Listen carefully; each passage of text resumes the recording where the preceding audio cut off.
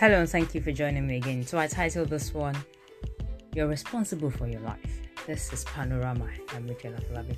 Ladies and gentlemen, I shared a post with you where I said 99.9% of the time, we are all responsible for our destinies, our lives, and our destinies is actually in our hands. Ladies and gentlemen, parents would only do so much, and maybe very little eventually.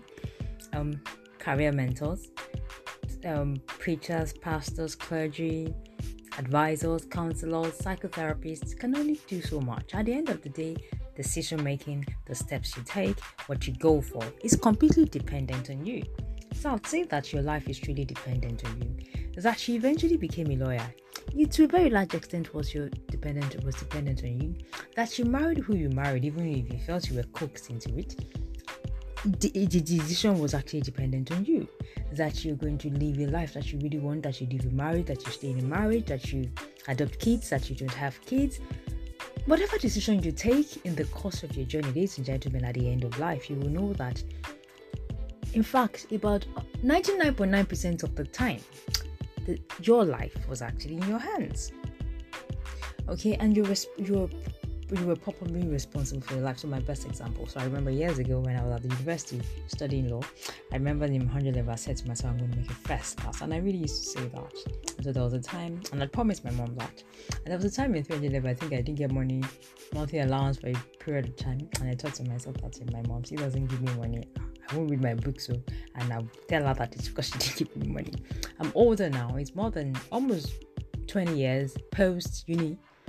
And you don't know me that if I made the first class, or whether or not I made the first class, whether I made it or not, I was responsible for it.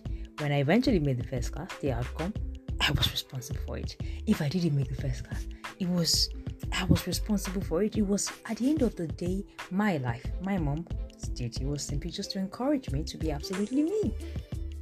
Eventually, when I presented the certificate, if I eventually did make the first class, who was going to reap the benefit when the salary came? It was me first, then I gave whoever it is I wanted to give. Ladies and gentlemen, you're in a marriage where your parents seem to give and approve and you decide to stay and you're not so happy in it and you don't want to leave. At the end of the day, you're responsible for your life. You leave, you're responsible for your life. You stay, you're responsible for your life. You take a business idea, you're responsible for your life and the outcome. So ladies and gentlemen, 99.9% of the time, we are fundamentally responsible for our lives, and the remaining 1% is our God. So the instincts He gives us and the prayers that we pray. Thank you very much for listening. I wish you a lot of enjoy.